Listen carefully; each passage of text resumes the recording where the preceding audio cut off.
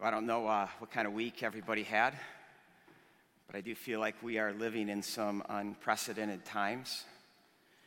And while we don't need to know what we need to exactly do today and tomorrow, the Church of Jesus Christ must not shrink back.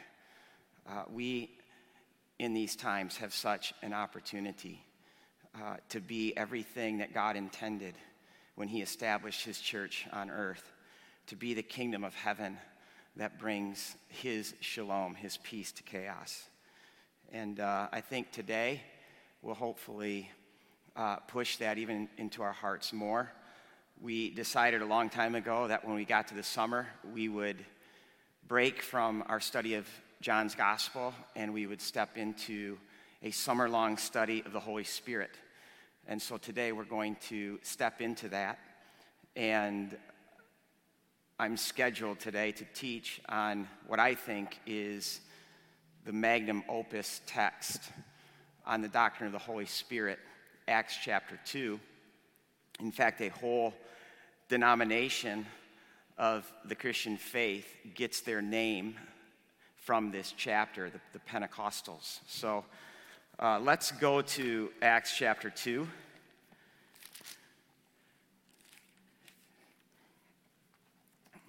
Again, we like to stand, but yet if that's not what the Lord is leading you to do, but to just stand with your heart, you may do that as well. Acts chapter 2, beginning at verse 1.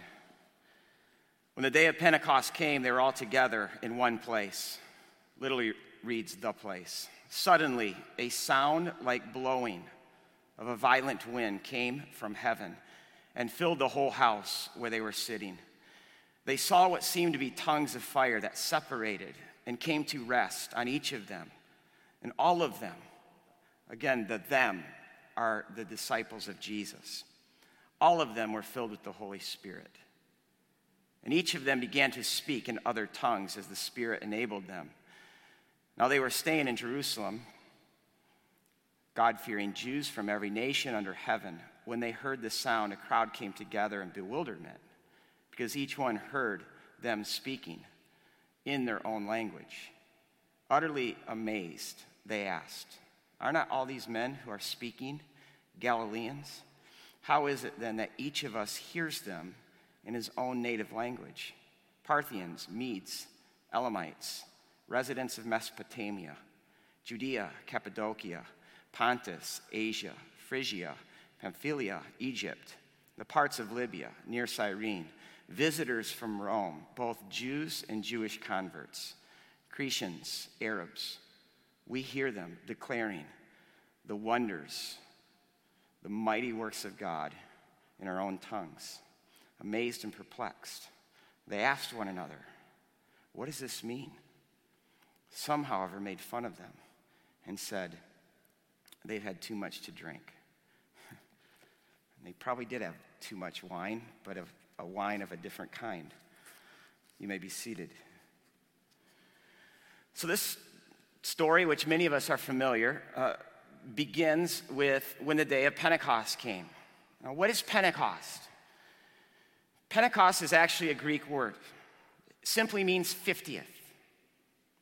Now, why would a day be called the 50th? Because 50 days are what separated the two most amazing events in Israel's history. The first being the Exodus, when God dramatically rescued Israel from Egypt when they were slaves. Then it says God led them. He literally walked them into a desert. He led them to a mountain, to His holy mountain. And then He said to Israel when they got there, "Prepare yourself like a bride and present yourself at my mountain." And they did. And Israel approached that mountain like a bride. And the most amazing thing happened. When they did this, God came down like a husband in all His glory. Fire, wind, the earth shook. And God looked at Israel, a people who had been slaves. And He says to them, "You are my Segillah." Segillah means my most treasured possession. And on this day, God bound His heart to this people.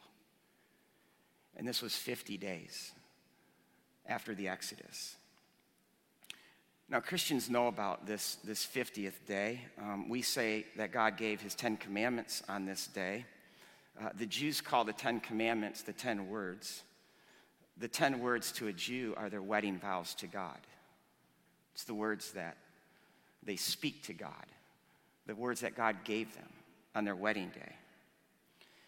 And after these two events, Passover and Pentecost, God said every year, I want everyone to present themselves before me for a feast, for these two feasts. We all know Passover, which celebrates the Exodus that happened through the blood of a lamb. And 50 days later, God said, I want you to celebrate another feast, and that's called Pentecost, which is essentially the wedding anniversary of Israel and God. And that's why it's called Pentecost. It's the 50th day, their wedding day. And what the Bible wants us to see, or more accurately, what God wants us to see, is that Pentecost and Passover and Pentecost are intricately connected together, because redemption, God wants us to see that as the whole package. Redemption is not just God getting us out of slavery in Egypt, but it's much more than that. It's God taking us to himself, where our hearts are bound to him. It's going from slavery to Segillah, to being God's most treasured possession. So last Thursday to Saturday, I don't know if you knew this, but Jews from all over the world celebrated Pentecost, their wedding anniversary. And that's why verses 5 to 11 in our text say that there are not just people from all over the world in Jerusalem, but there are God-fearing Jews from all over the world. Because by this time, Jews were dispersed all over the world. And they're in Jerusalem to celebrate their wedding anniversary. And then what happens? Fire. Wind. The text literally says it's almost like a tornado, and it came from heaven. And let's try to put ourselves in the disciples' shoes right now. And the disciples are not just the 12. There's 120 of them by now. It's one of the holiest days of the year. 1 million people or more would be packed in Jerusalem, Jews from all over the world. And most are trying to make their way to the temple to make the morning sacrifice, because God instructed at 9 a.m. and 3 p.m. Every morning and afternoon, I want there to be a sacrifice. So that's the biggest game in town. And what time is it when this happens? Well, we didn't read it, but if you look at verse 15, this happens at 9 p.m., 9 a.m. in the morning, right at the time of the morning sacrifice. Where are the disciples? Well, it says that they're in the house. What house? Well, most of us envision them to be in the upper room, but verse 1 says they were in, literally it reads, the place. And verse 2 says, and they were in the house. Now, every time you read temple in the Old Testament, it's one of these two words, hamachom in the Hebrew, which means the place, or har habayit, which means the house, or most literally, the house on the hill. It's where God lived. So the disciples, according to the scholars that understand the story and how it fits to the geography, all place them in the house, the place. And let me just show you this. Just some slides for you to see what the house would have looked like in the first century. The place where the pilgrims entered was from the south. They went up the southern stairs, which is where I see this event taking place. I don't think they were inside the actual temple structure. I think they were just outside at that place of entrance on the southern stairs. Now put yourself in the disciples' shoes. Your rabbi, Messiah, he dies. You're depressed. Then he's raised, and you're pumped. Then he spends 40 days with you, teaching you about the kingdom of heaven. It's all starting to make sense. Then he ascends to heaven, and he says that he's coming back. And so you go to the temple that day knowing that he died on Passover, that he was buried on the Feast of Unleavened Bread, that he was raised on the Feast of First Fruits. And you go there with this sense of anticipation. He hasn't missed a holiday yet. And now you're at the temple. And all of a sudden it happens. Massive fire, violent wind comes down. What's happening? This is Sinai 2.0. God is coming down, but not upon the house or the place, because the text says that the fire separates and settles where? On each believer. If you want to know what just happened, God just changed his address. God just said, I don't want to live in that bricks and mortar building anymore. I want to live in you, my people. And what Acts 2 Pentecost is about, it's about God coming down on a new mountain. And the new mountain is no longer that house on a hill, but it's the new house, the community of believers. They became the mountain of the Lord. Every single believer became the mountain of God's raw Shekinah presence. Did anybody just faint right now? Why not? Maybe we have too low of a view of God. Think about this. Of all the places where God could make his home and live, his raw presence, to show the world what he is like, he has decided to live in us. We are the mountain of God. And I think Moses, if he were here, he would say, do you even know, Christian, what you've been afforded? Like, I couldn't look at this God. I had to be hid in the cleft of a rock, and he could just pass by me. The one through whom God's people could only draw near, and the priests, they could only get close to. This God lives in you. And how are we not overwhelmed with this reality? Or think about this, the whole world, year after year, generation after generation would travel to Jerusalem seeking the presence of God. God now lives in us. 2 Peter verse 1 says that God's power and his glory, it's in us, and that we participate in his deity. Here's a question I think we should all be asking. Has Pentecost happened in your life? Has it happened to our church? Has the living God come down and made his home in us? Fire and wind throughout the Bible represent the presence of God. Fire and wind are not just things we know about. Fire and wind are things that we encounter. They're things that we experience. Now, I don't want to reduce God to an emotional experience, but there is no way the Spirit of God can be in our life and for us not to experience something. The Spirit, he moves, and he moves us. There's a guy in our church, Brad Smith. Brad, you're going to find out something if you're listening right now. Every Sunday, this guy inspires me. He loves to come up in the front row. He's a person who had a terrible accident in his life that took away some of his health and all of that in a long-term way. There's not a Sunday that he misses. There's not a Wednesday prayer thing that he doesn't miss. He's always in the front row. And he cannot worship. He cannot pray without tears flowing from him.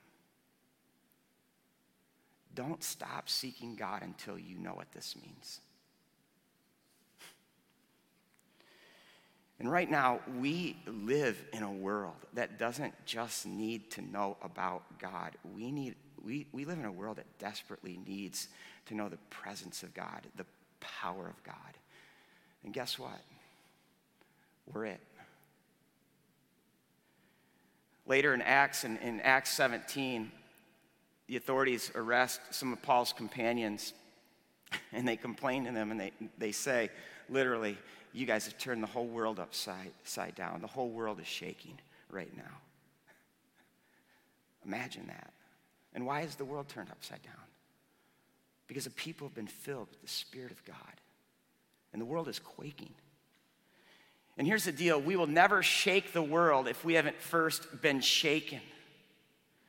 We'll never be the people of God if we're not first the temple of God. And if Grand Rapids is going to encounter the presence of God, it's going to be because we have first encountered this God. Now, not only are we the new mountain, but also we have a new ministry. Look at verse 4. It says that they spoke in tongues, they being the disciples. And I want to say this as sensitively as possible. They're not speaking nonsensical gibberish, because you get down to verse 11, it says, everyone heard about the mighty wonders of God in their own language. Think about this. The first time the gospel is preached, it's being proclaimed in every language. Or how about this? Listen to what the Jewish oral tradition said, which dates back to before the time of Christ, about the first Pentecost. It says, on the occasion of the giving of the law at Sinai, the children of Israel not only heard the Lord's voice, but they actually saw the sound as it emerged from the Lord's mouth, and they saw it as fire. Each commandment that left the Lord's mouth traveled around the entire camp and then came back to each individually. So when God spoke the first time to Israel at Sinai, it's like these sound waves that came from his mouth appeared as fire, and the fire fell individually on each Hebrew. Or listen to this. From the same oral tradition, God's voice, as it was uttered, split into 70 voices in 70 languages so that all the nations should understand. And 70 in the Bible is the number that represents all the nations, because God's heart has always been for all the nations. His word has been for the nations. His people have always been set apart for the nations. And what we have now in Acts 2, the gospel has now been made complete in Christ. And the gospel is now going out to the nations, to all languages, to all cultures. In fact, it goes out in such a way where a culture doesn't give up its culture. It doesn't have to learn a new language. But its culture is only made new and redeemed that much more. This is the new ministry. And this is all going to culminate in Revelation 5, where we're going to be gathered around Jesus one day, and we're going to be singing, Jesus, you are worthy because you were slain, and with your blood you purchased persons from every tribe for God, every language and people and nation, and you've made them all to be a nation of priests to serve our God, and they all will reign on earth. And see, we get so dialed into this tongues piece that we almost miss the larger thing that's going on in Acts 2. They all began to speak. And this is not just the 12 apostles. But when you go back to Acts chapter 1, there are about 120 disciples, men and women, young and old. All 120 of them receive the fire of God's presence, and all 120 of them are speaking the gospel in a different language. Imagine that.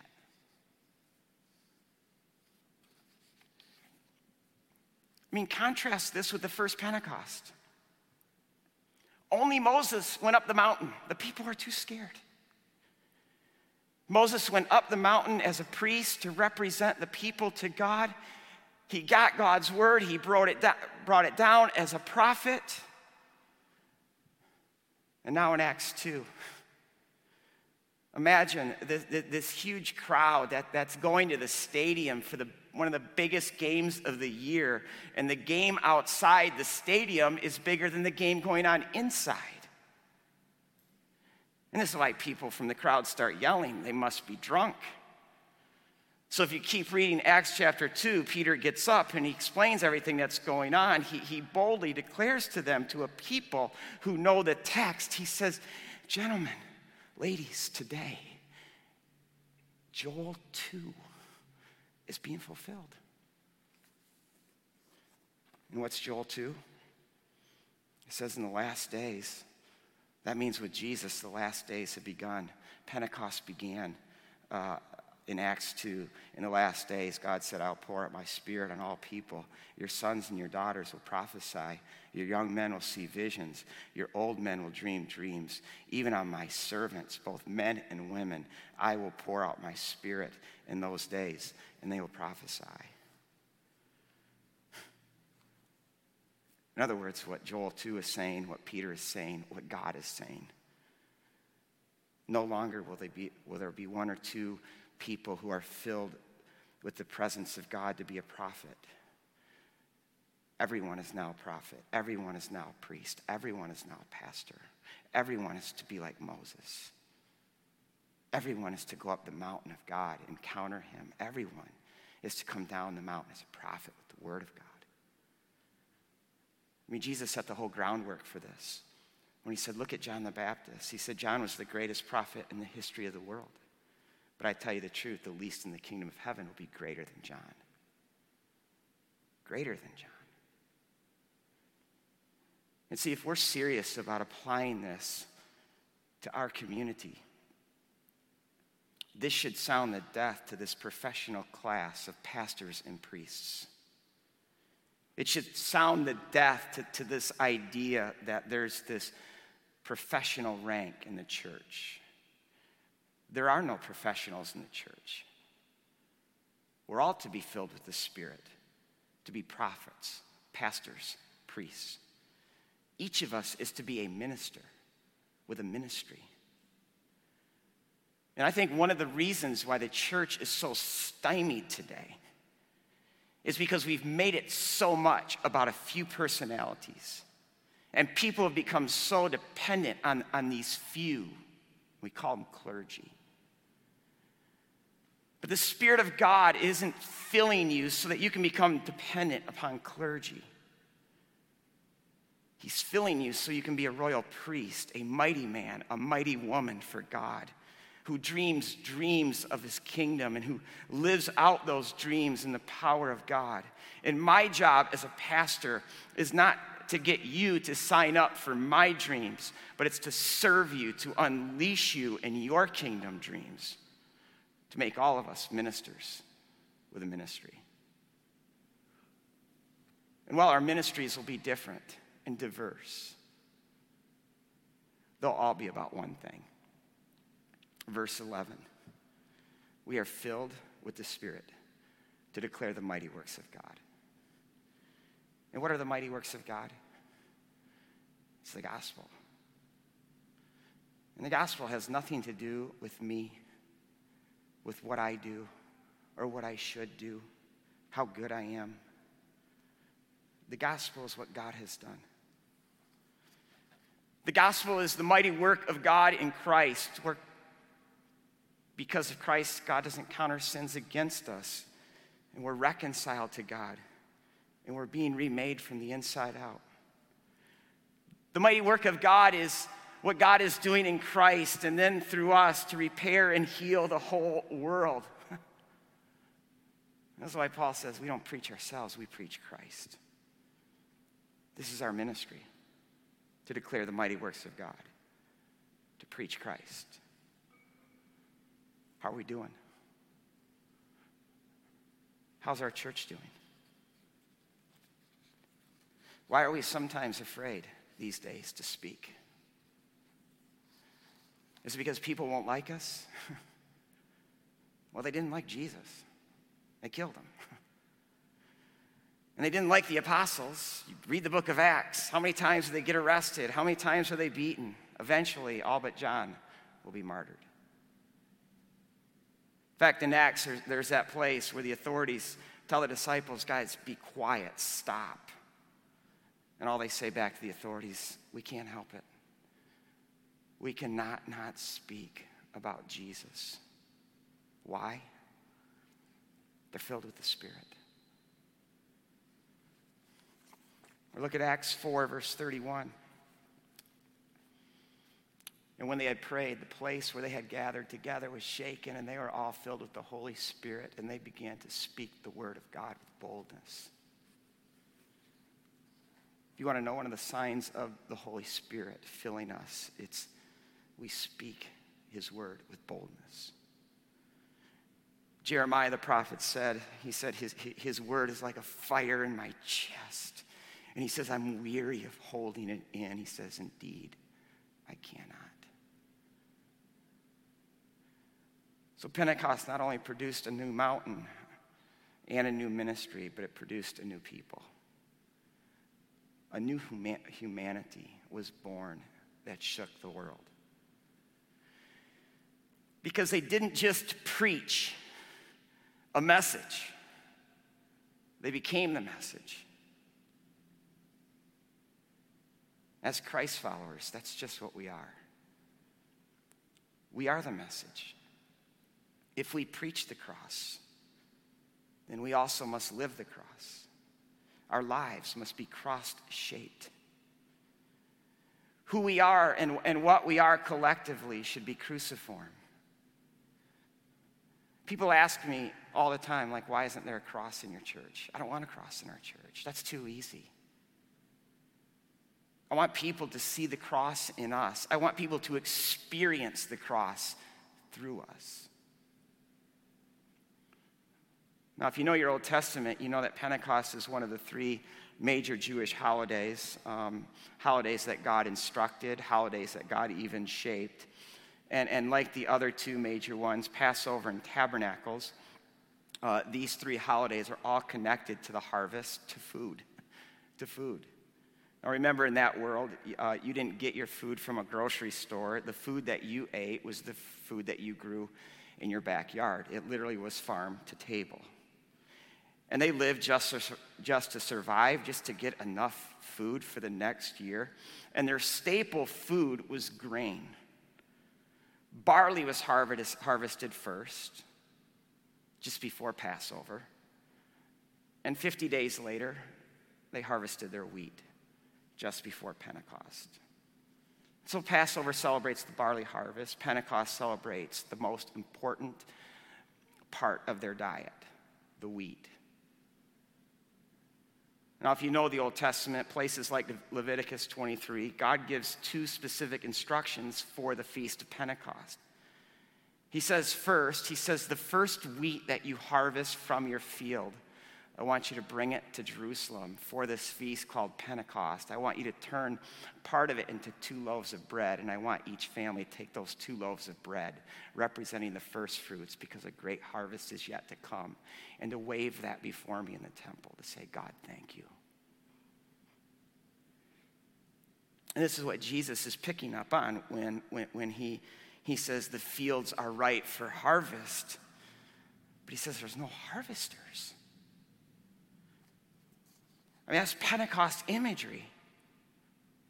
And I wonder what Jesus would say to us. Would he say the same thing today? The fields are so ripe for harvest. But where are the harvesters? Do we want a Pentecost? Do we want to reap a harvest? Well, then maybe we should do what God instructs, because his second instruction for Pentecost was this. He says, when you harvest your wheat, don't harvest the corners of your field. He says those unharvested corners are to be for the poor and the widow and the stranger who are in your land. So that they can come, and again, God didn't spell out how big or small those corners would be, but there would be enough because of the generosity of God's people. They left the corners of their fields unharvested. This is why the book of Ruth is read to this day by every Jew on Pentecost, because Ruth is a poor stranger who harvests the corners of a generous man's field.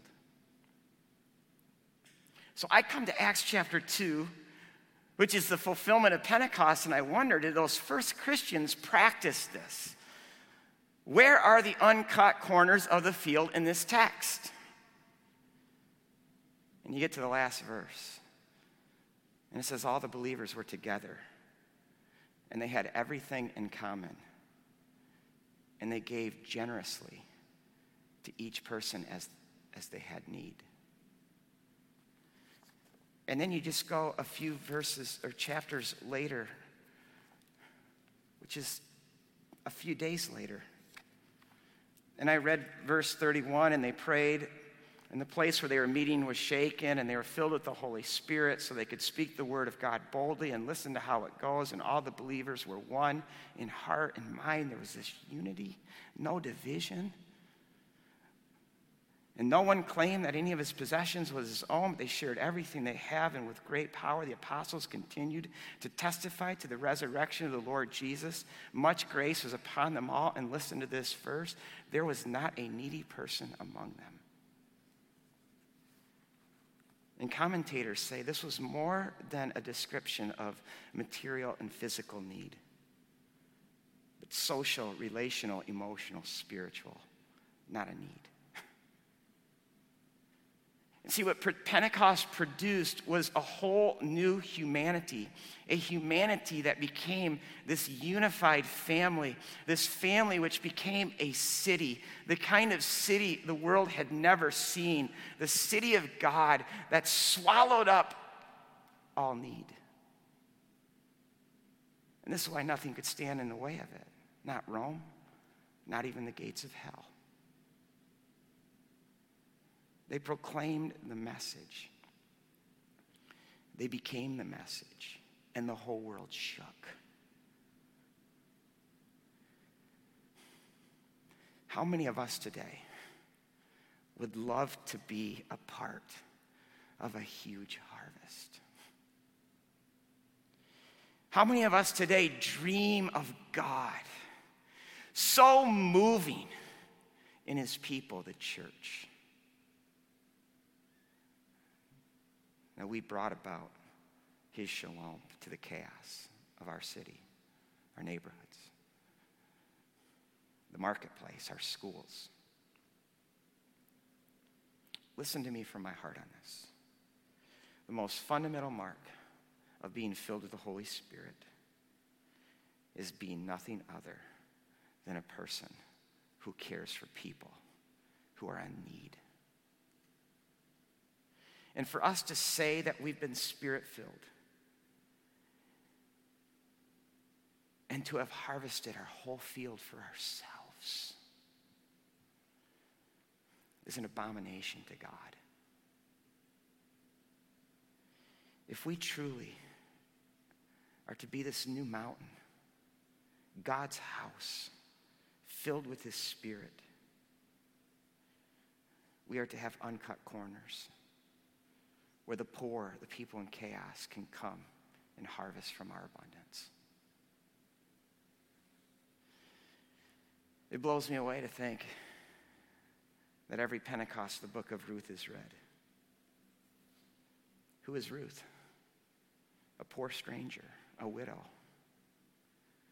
What was her salvation? Boaz. Boaz is this picture of what God is to us, a redeemer, a husband. Think about Christ, the ultimate Redeemer, the ultimate Boaz, our bridegroom, the one with ultimate riches who became poor for our sake to make us rich in God. And then God says to us, all that I've been to you, be that to the world. Be a Boaz who let a poor woman harvest from his abundance. In my opinion,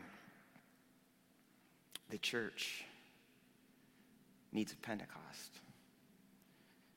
And what a time for Pentecost. That God's fire would fall upon us. Maybe today you need a personal Pentecost. How about we just enter a time of prayer, asking God that his fire and his wind would blow and his fire would descend and fall upon us.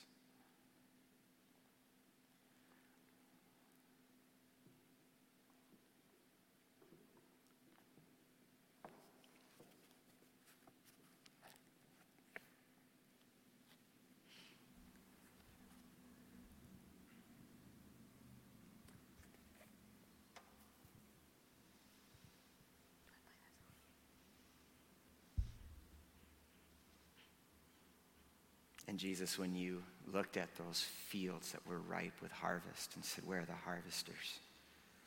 You then said, just ask the Lord of the harvest. Ask him.